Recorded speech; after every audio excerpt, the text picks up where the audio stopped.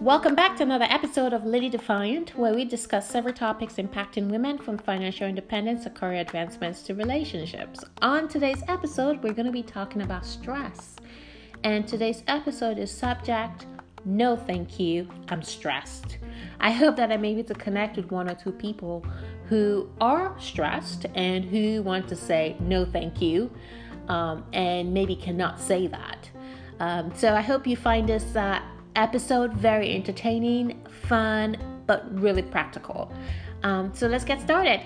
So let's talk about stress for a second. And I'm going to just intro this using myself. I like to pile on a lot, okay? And I don't do that because I'm a people pleaser, because I am not a people pleaser. I do that because in everything I've done in life so far, I like to see how far I'm able to push myself, how far I'm able to transform the human body, transform my mind, transform my work ethics, transform my job, transform everything I do. So I tend to pile on. And why that is good, it's not good because I get too stressed. And when I get too stressed, I tend to sacrifice a part of my life that might not be working out, or a part of my life that I want it to work out, but I just don't have time because I'm stressed out about everything else but that. And so we're going to talk about stress. And stress is truly a feeling you get when you know you have to handle a lot of things, but you don't have the time to handle everything. And so we get stressed, and your body releases hormones and chemicals that aren't good for us. And those hormones and chemicals aren't body slimming hormones by any means.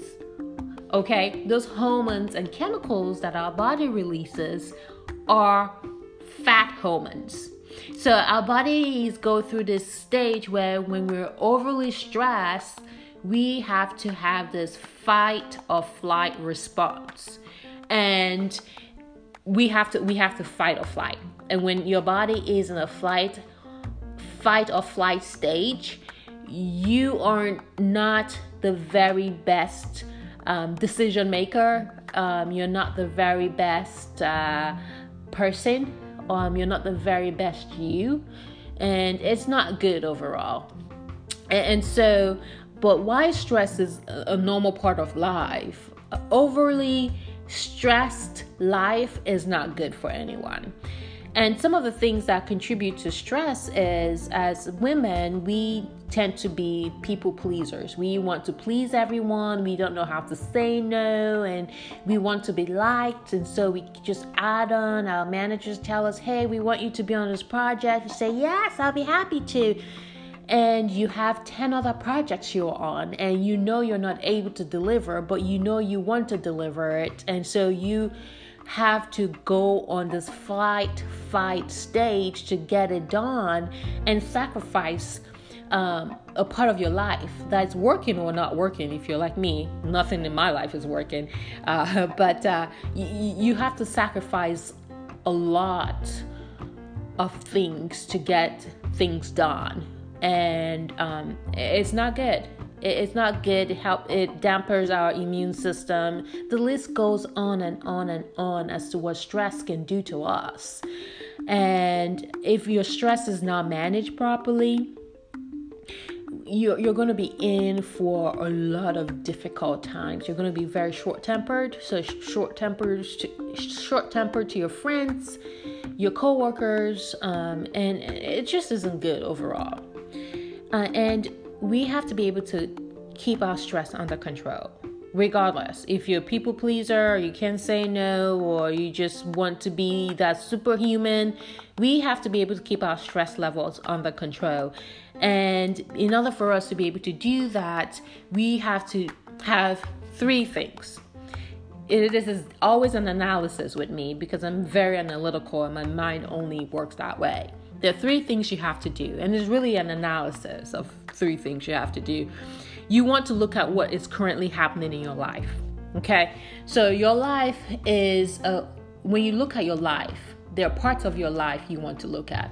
What's happening at work, what's happening with your personal life, be it your family life, relationships, friendships, what have you. And then what's happening in your spiritual life. Okay, I'm not going to go all spiritual on everyone here. What's happening in your spiritual life, you want to look at that. What's happening with your finances as well, because financial stress is a real thing, okay? And then you want to truly write out whatever is impacting your life. So imagine for a second you have a pie, okay? So it's a round pie chart. You're looking at a pie chart. I want you to divide your pie chart based on your life, okay? And so when you do this exercise, what you want to divide it based on what is taking the most of your time. So if work is taking the most of your time, then something is suffering. So your personal life is suffering. But your financial life might be really good because you're spending all that time at work, you're getting all the bonuses, you're getting raises. So your financial life might be good. So say your financial life is struggling. So think of this pie chart that you're going to be doing. If your financial life is struggling, then that means you might be having personal issues, relationship issues, maybe work-related issues, because your finances are struggling a little bit. So every part of your life that you're going to analyze impacts the other part of your life. So for example, with me, my work is going great. I love to work. I sleep, eat, drink, work, right? And so my relationship would struggle naturally because I'm spending so much time at work that I don't have time for relationships or friendships. Okay, so and it just works that way. But then my finances is really happy. There's like a smiley face there, but I'm sacrificing something for something. Okay, and so you want to truly find out what's going on in your life and what's going on that's creating or causing the stress in your life. And then once you have done that, you want to then look for ways to reduce or eliminate stress. So say the stress is coming from your job, for example. You're part of 6 projects and you cannot totally do 6 projects. What can you do currently? Okay, are you in a spot where you can renegotiate the time frames with your manager? If your manager wanted it by end of Q4, can you negotiate it for Q1? Okay, and then you're going to have to learn to say, manager, why I know I'm skilled at this, but I have Henry who is equally skilled at the same knowledge or skill level set. And Henry doesn't have as much on his plate. So can we give this to Henry to do? Okay. So you want to, when you're telling your manager, hey, I would love to take this project, but I don't want to take this project, you're going to have to provide him with other solutions. And to do so, you have to know the strengths and weaknesses of your coworkers or your employees if you're a manager. And so if you're a manager, can you delegate the task to your employees versus doing the task yourself? Okay. And when you delegate, are you delegating based on skill level? Are you delegating based on the fact that you want to get someone ready for the next step or for learning purposes? So you have to decide what delegation you're trying to do. And we can talk about delegation later on another episode with work and how to truly help grow other people. Because when you grow and develop other people, you yourself as a leader, manager, you grow and develop. But it will be something we can talk about later. So determine how you can eliminate or reduce the stress and look at that area of your life. So if it was a financial stress, for example, you're going to have to determine what's creating the financial stress. Are you spending more than you're making? Okay, so you're going to have to do that analysis on your finances and see what are you bringing in versus what are you spending. How can you cut costs? How can you create more wealth? Do you want to get another part-time job or part-time gig? Do you want to work from home as a part-time gig? There are lots of ways to create money these days. You want to do more investing, diversify your funds. You want to get into the stock market. and invest that way. So you have to determine where in your life is creating the stress and try to come up with solutions to reduce or eliminate your stress. So that's step 2. Then step 3 is learn healthy ways to help you cope with stress. So my healthy way that I cope with stress is going to the gym. I am one of the 5 a.m. clubs. I wake up at 4 a.m. and I go to the gym at 5, come back at 6, get ready for work, and it goes on and on and on. And I go to the gym 6 days a week. You don't have to be as extreme as me, okay? But create ways that would help you control the stress or create an outlet. So if it's something you like to do, maybe say when you were younger, you loved to paint, and now that you're older, you no longer do those things. Find those ways that would help you create an outlet, or go for a walk, or go to the gym if you like the gym, or hang out with friends, do Taito boxing, do some defense classes or something. Learn a new language, read books. There are millions of ways you can use or you can do to help eliminate some of the stress you have going on. But do it. Find something you love to do and do it in a healthy way. So if you love to drink, I would not recommend drinking, because we're just going to turn out to be alcoholics. But if you love to drink and you just could do one or two glasses, a week, it's good. 1 glass a day, okay, that's equally fine. Please talk to your doctors about that. But do something that you love to do that's an outlet and is a healthy outlet. So if you like to eat ice cream, I don't recommend eating ice cream every day. But it's something you like to do, but that doesn't mean you do it. So look for healthy ways and be intentional about what you do to ensure that you're releasing the stress somehow and somewhere that could benefit you and other people around you. And then you want to then say, how do I keep my stress level under control going forward? So you've done the 3-step analysis, you've implemented it in your life, it's working out great for you. How do you continue to maintain your stress level that way it doesn't get out of control? That's something you want to do. That's something you want to put in place. And we have to be able to say, I'm sorry, I'm stressed. Right? We have to be able to say, I would love to be part of your project. I would love to be part of this event. And I cannot be part of this event because I have other competing demands. And it's okay to say that. It's okay to push back. It's okay to have a line and draw that line and have boundaries. Because once people know your boundaries, they would not cross them. They would try to cross them, and you're going to say, no, I don't have the capacity to take on additional work. I don't have the capacity to be part of the planning committee. Okay? I know Tina is able to be part of that committee because Tina has that skill set that you're looking for. Okay, and Tina is able to do it 80% as well as I can. And this would help Tina grow and develop.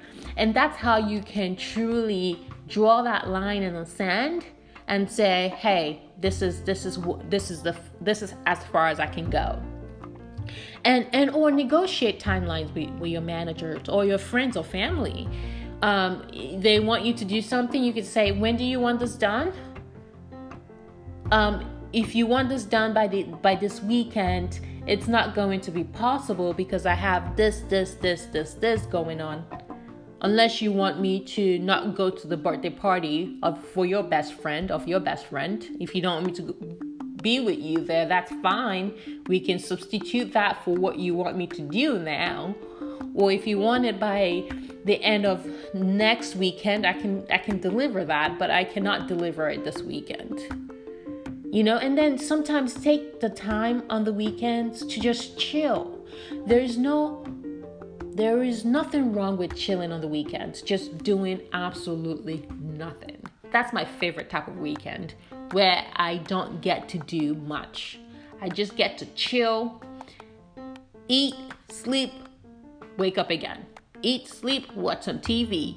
Because I am trying to decompress. I'm trying to really re-engage my mind for the next week, or re-engage my mind for whatever I have coming up. And so I make no apologies to anyone. What do you have going on this weekend? I'm just chilling. I'm just going to be at home enjoying myself. Okay? And, sometimes we think that our social life is important. It is important, but we think it's overly important that when someone says, hey, what do you have going on over the weekend? We have to name 5 events that we have going on to look like we're social. But are we truly social? I mean, if you're dreading the event you have going on, why even go? If I can't have fun doing what I want to do, I'm not going to go. I'm sorry. I'm stressed. I'm not going to go. I'm just going to stay where I am and do what I have to do.